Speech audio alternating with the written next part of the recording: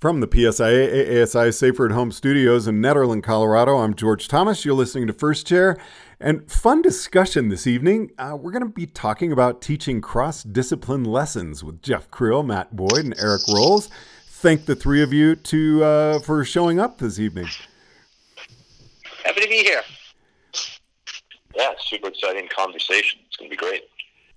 What I'd like to do to start out is really talk about exactly what a cross-discipline lesson is. Jeff, would you like to field that for us? I guess, I could kind of kick it off, one of the thoughts, with COVID this year, that a lot of people are doing the family lesson or a private lesson really is starting to come into play. And I think it's going to be really common that you're going to find, maybe mom or dad is a split discipline. Somebody skis, somebody snowboards, and maybe even the children are a little differently there. And then we didn't even begin to start to talk about maybe there's an adaptive situation in amongst that family. But, families are going to want to keep it tight together. And how do we start to approach this when maybe that sort of scenario comes in front of us?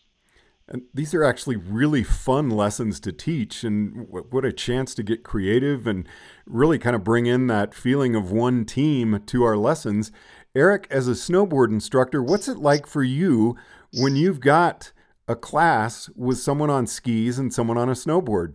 Makes me think of Interski. Ha! Yeah, imagine that. You've seen that in action.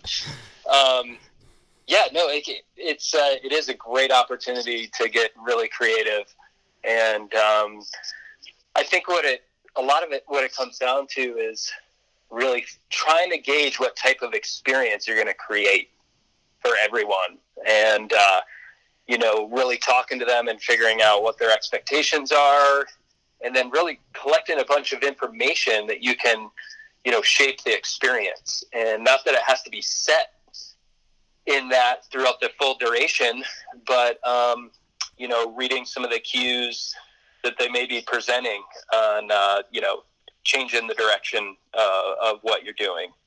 So, but yeah, it's a little reactive. It's hard to plan it out. You can have a good sense of what you might want to do, but it's really just trying to connect with each individual and seeing what they want out of it. And the reason I brought up Interski is because I was the lone skier in Eric's snowboard clinic, and I had a blast. And then I happened to go to Academy and spend a week learning from Matt Boyd, which was one of the most amazing lessons I've had ever. And Matt, what's it like for you to be on two pieces of material that you slide on snow with, and someone shows up on a snowboard in your class? It's interesting. I thought a little bit about this before the call, and Jeff Krill and I worked together for years at a ski area in New Hampshire, and I used to always say, and I still do, that if you want to get better at your alpine movement assessment, go out and do movement assessment on somebody in a monoski, or do movement assessment on somebody on a snowboard, and apply our alpine skiing fundamentals to different equipment. Like in Jeff's case, you throw a routine answer out there. Well, he's not flexing his ankle, and in Jeff's case, that he can flex his ankle all he wants, but it's not going to affect the ski. He's got to move differently to affect the ski, and Eric's got to move differently to affect his board. But if we can apply those fundamentals, it really, I think, makes you a better coach in the long run. Jeff, I love what Matt just said. One of the most fun times I've had on a mountain is actually chasing you down a run, following your track on your sit ski. Yeah, and what Matt was starting to bring up, it's that openness to being able to look at it from a different perspective, right? You just can't be thinking one way all the time. It is that openness to be able to look at where does that same fundamental come from, so in case of adaptive, you're talking about, for my particular being in the sit ski, when he says flex your ankle, basically that's me flexing at the waist. My waist as I'm sitting flexes just like my ankle does, when I'm in a boot. So you just got to look for the same place where the same fundamental is happening. And the same thing in snowboard, it's just different tool, but bodies and joints don't really vary that much. The outcome is what we're looking for. Eric, let's kind of bring the people skills into this, because how can you really connect with someone on different sliding equipment than you're wearing as the instructor and build that trust with them? And I'd actually like for each of you to answer that question. But Eric, let's start with you. Yeah. So, I think, building that rapport initially is good. Really, as I mentioned before, really trying to figure out what the goals are, and really show them that you're open to creating a unique experience for them. And, listening to their goals and paraphrasing back. And while that's going on, you're collecting information and trying to figure out, what's going to be a good plan. And then, I think taking it a little step at a time just to make sure you're assessing their ability levels so you don't overtrain them, because you'll lose some trust with that. So just being a little more tactical on trying to work with a variety of ability levels, and I think just being transparent as well with the unique scenario, just really talking to them about it, being an open communicator, saying, well, we have some different, disciplines in this same private lesson. We're going to get creative and create a good time. And so, building that trust through that open communication towards some common goals, I think is a key part of it. And then, as well as being aware of the group dynamics, being able to manage those group dynamics that you're seeing, whether it's amongst family members, friends, or kind of, differences within the disciplines themselves. Like, for example, if I'm always very cautious on where I stop. And so, me being open about, like, okay, we're not going to stop on any of the flat areas because the snowboarder has a harder time getting moving. So we're gonna stop at these specific spots so everyone can, proceed down the hill together. Trying to lay out a little bit of the groundwork and boundaries to build their confidence too, and let them know that that you have the skills to manage the group itself. And so I think those people skills, specifically through the fundamentals, are going to be key throughout the whole experience, but really kind of front loaded up front as well, to build that trust as you start to venture on, different experiences throughout the mountain. Matt, anything to add to that? I think, you mentioned, people skills. From a technical skills side, I find that when I'm working with a mixed discipline group, particularly the snowboard realm, as a coach, when you give feedback or you make a suggestion to that, particularly a good snowboard athlete, they tend to look at you with a little bit of skepticism. Like, what could you possibly tell me about snowboarding? But if you can prove to them from a technical standpoint that, look, you know what, it might be a different board, but I understand how the body moves to affect an edge device in the snow, and you can get some buy-in from them that, hey, yeah, this guy does know what he's talking about, or if it's a female coach, this girl does know what she's talking about, then I think you can get some buy-in on that technical realm as well. But I agree with Eric. You really need to spend time just figuring out what it is they want to do differently on whatever they're standing on, and then just look at the way the body moves and try to figure out how they can achieve it. And as I said, there's no better way to expand your horizons as a coach than to do that. So. Jeff, how about you? So much of, what Matt just started to really speak to there, started making me think about, so many of my experiences that I actually go through all the time when you're talking multidiscipline. So in my, adaptive teacher, how often do you think it is that I actually just teach a group of sit skiers? Right, when I do a camp or something like that, pretty much my day-to-day existence is working either with a staff of regular able-bodied instructors or even teaching regular able-bodied people in my job at the mountain in the Alpine School. So that, I'm constantly, when I'm working with people, it's not with people that are sliding exactly the same as me.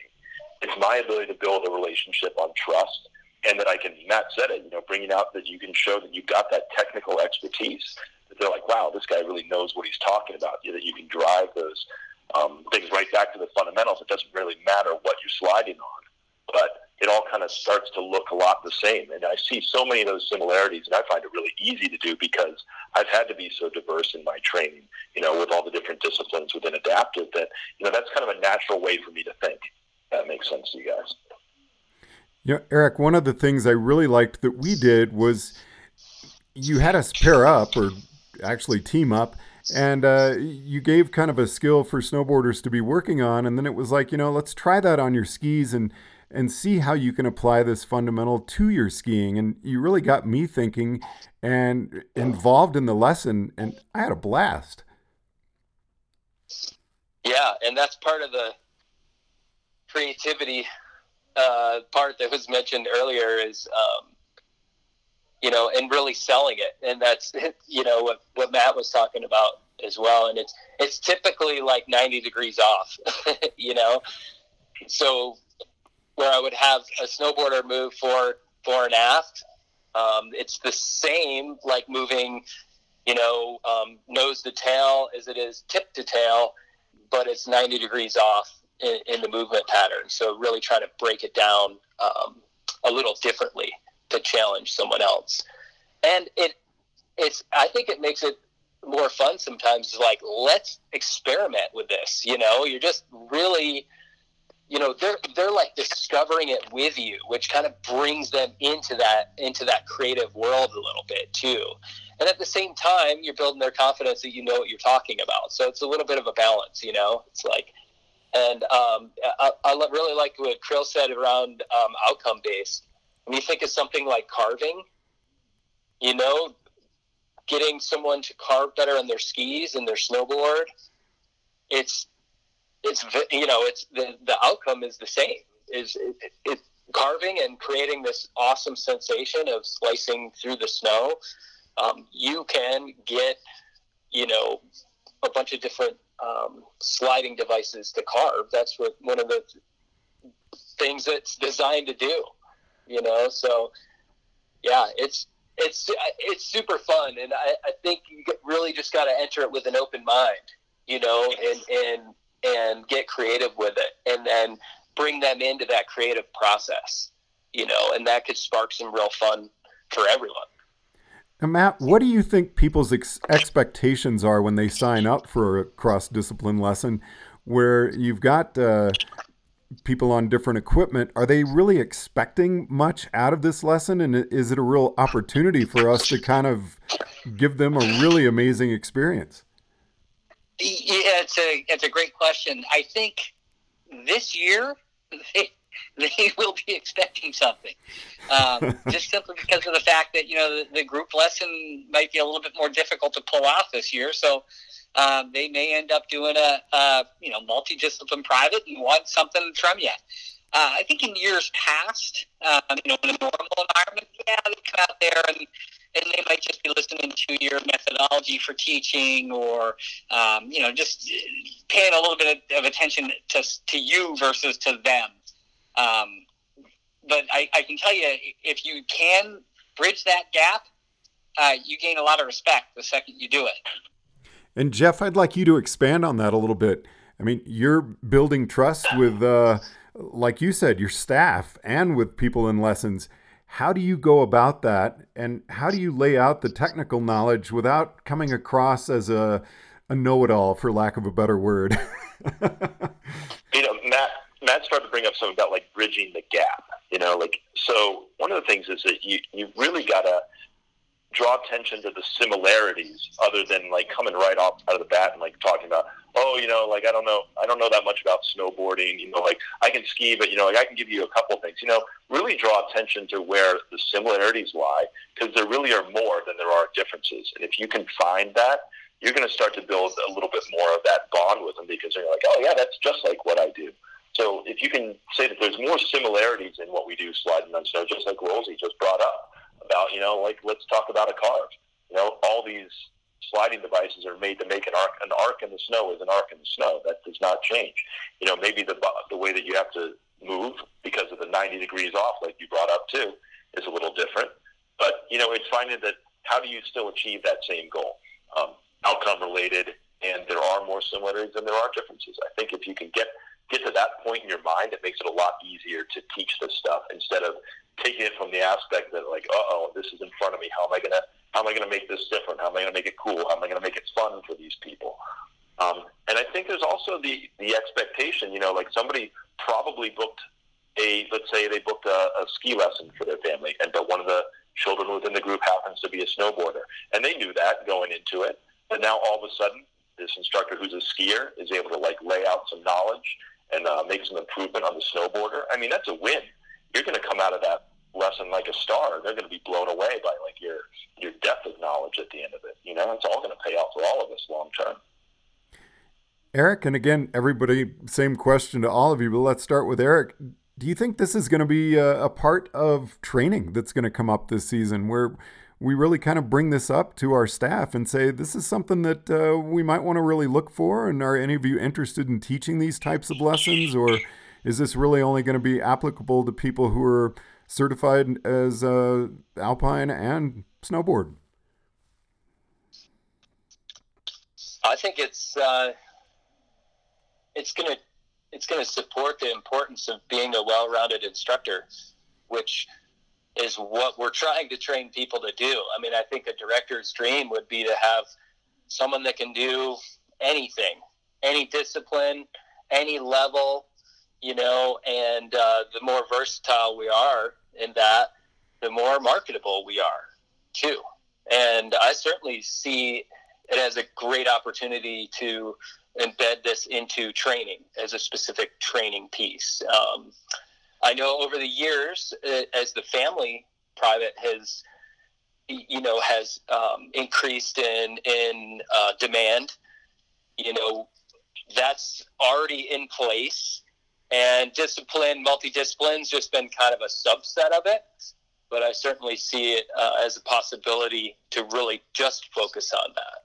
I have people that come up to me in the locker room and say, "Hey, I'm with this family tomorrow. They have a snowboarder. What should I teach them?" And although that's a very broad question that I would love to know more details to give them some more information, it's just trying to just help my peers out that ask me that with just a couple little tips that they can do to really affect someone's riding. That is real simple. And then I love the way Krill just said about finding the similarities. I mean, that's essentially, what the cleanest line is to find the similarities and attach it to what that instructor already knows, So, I certainly see it as a growing demand and should be addressed. And how cool would it be to have have it be a multidiscipline clinic as well? So you get snowboard instructors and ski instructors to work together to create outcomes that are similar. And I think it creates more of a wholesome community within the school when you have disciplines working together to solve similar problems. So I think it's great for bonding and building that community too within the school. Matt, little advice for an instructor who comes out, sees they've got a multidiscipline lesson and is a little bit freaked about it. How would they collect themselves and get ready to teach a great lesson? I would say start now by knowing what your discipline's fundamentals are. When there's only so many things you can do to a ski or a board. You can tip it, you can turn it, and you can manage pressure on it. And if you know our fundamentals, either alpine or snowboard, you could probably apply them fairly well across disciplines. So start now. But when it does happen, find out what they don't like about their skiing or riding, what they want to do with their skiing and riding, how you can help them, and really take an opportunity to just look and think about it for a little bit. Take your time, and the good news there is you've got time, because as you mentioned earlier, oftentimes they don't expect a lot out of you. And if you take your time, figure it out, and offer them something good. Now, Jeff, as you started out, this is something you deal with on a daily basis. Any specific things you'd like to add for our membership to this? It's like we talked about being open to it. It's like Matt started to say too, you just take a look at how they're sliding, how they're moving. As an instructor, you know what a good performance looks like. You kind of have this ideal in your head. And we've all watched good snowboarders and good skiers from the lift. You know what looks good, and you know who's doing certain things right. It doesn't matter what you ride on. You're going to have a good idea of what you're trying to, I guess, optimally have as an outcome. And then start to think about how they actually achieve it. And I know you started to talk about the multi-discipline clinic. I think that is awesome. Goals. I've done a bunch of those too, where you're trying to let's work on how are you achieving carving? How are you working on, what's inclination and versus angulation? When we're talking about different things, whether it's my sit ski, because I do it when I've got a snowboard group, an alpine group, and myself in there. So we all look at each other in the different ways that we operate and what different joints are enacting and putting, getting an outcome driven thing at the end of the day. It's not really that hard, because all of a sudden it's like, wow, that was pretty simple. We were making it way too complicated. We were really overthinking it when it's just good sliding, and we all kind of know how to start that.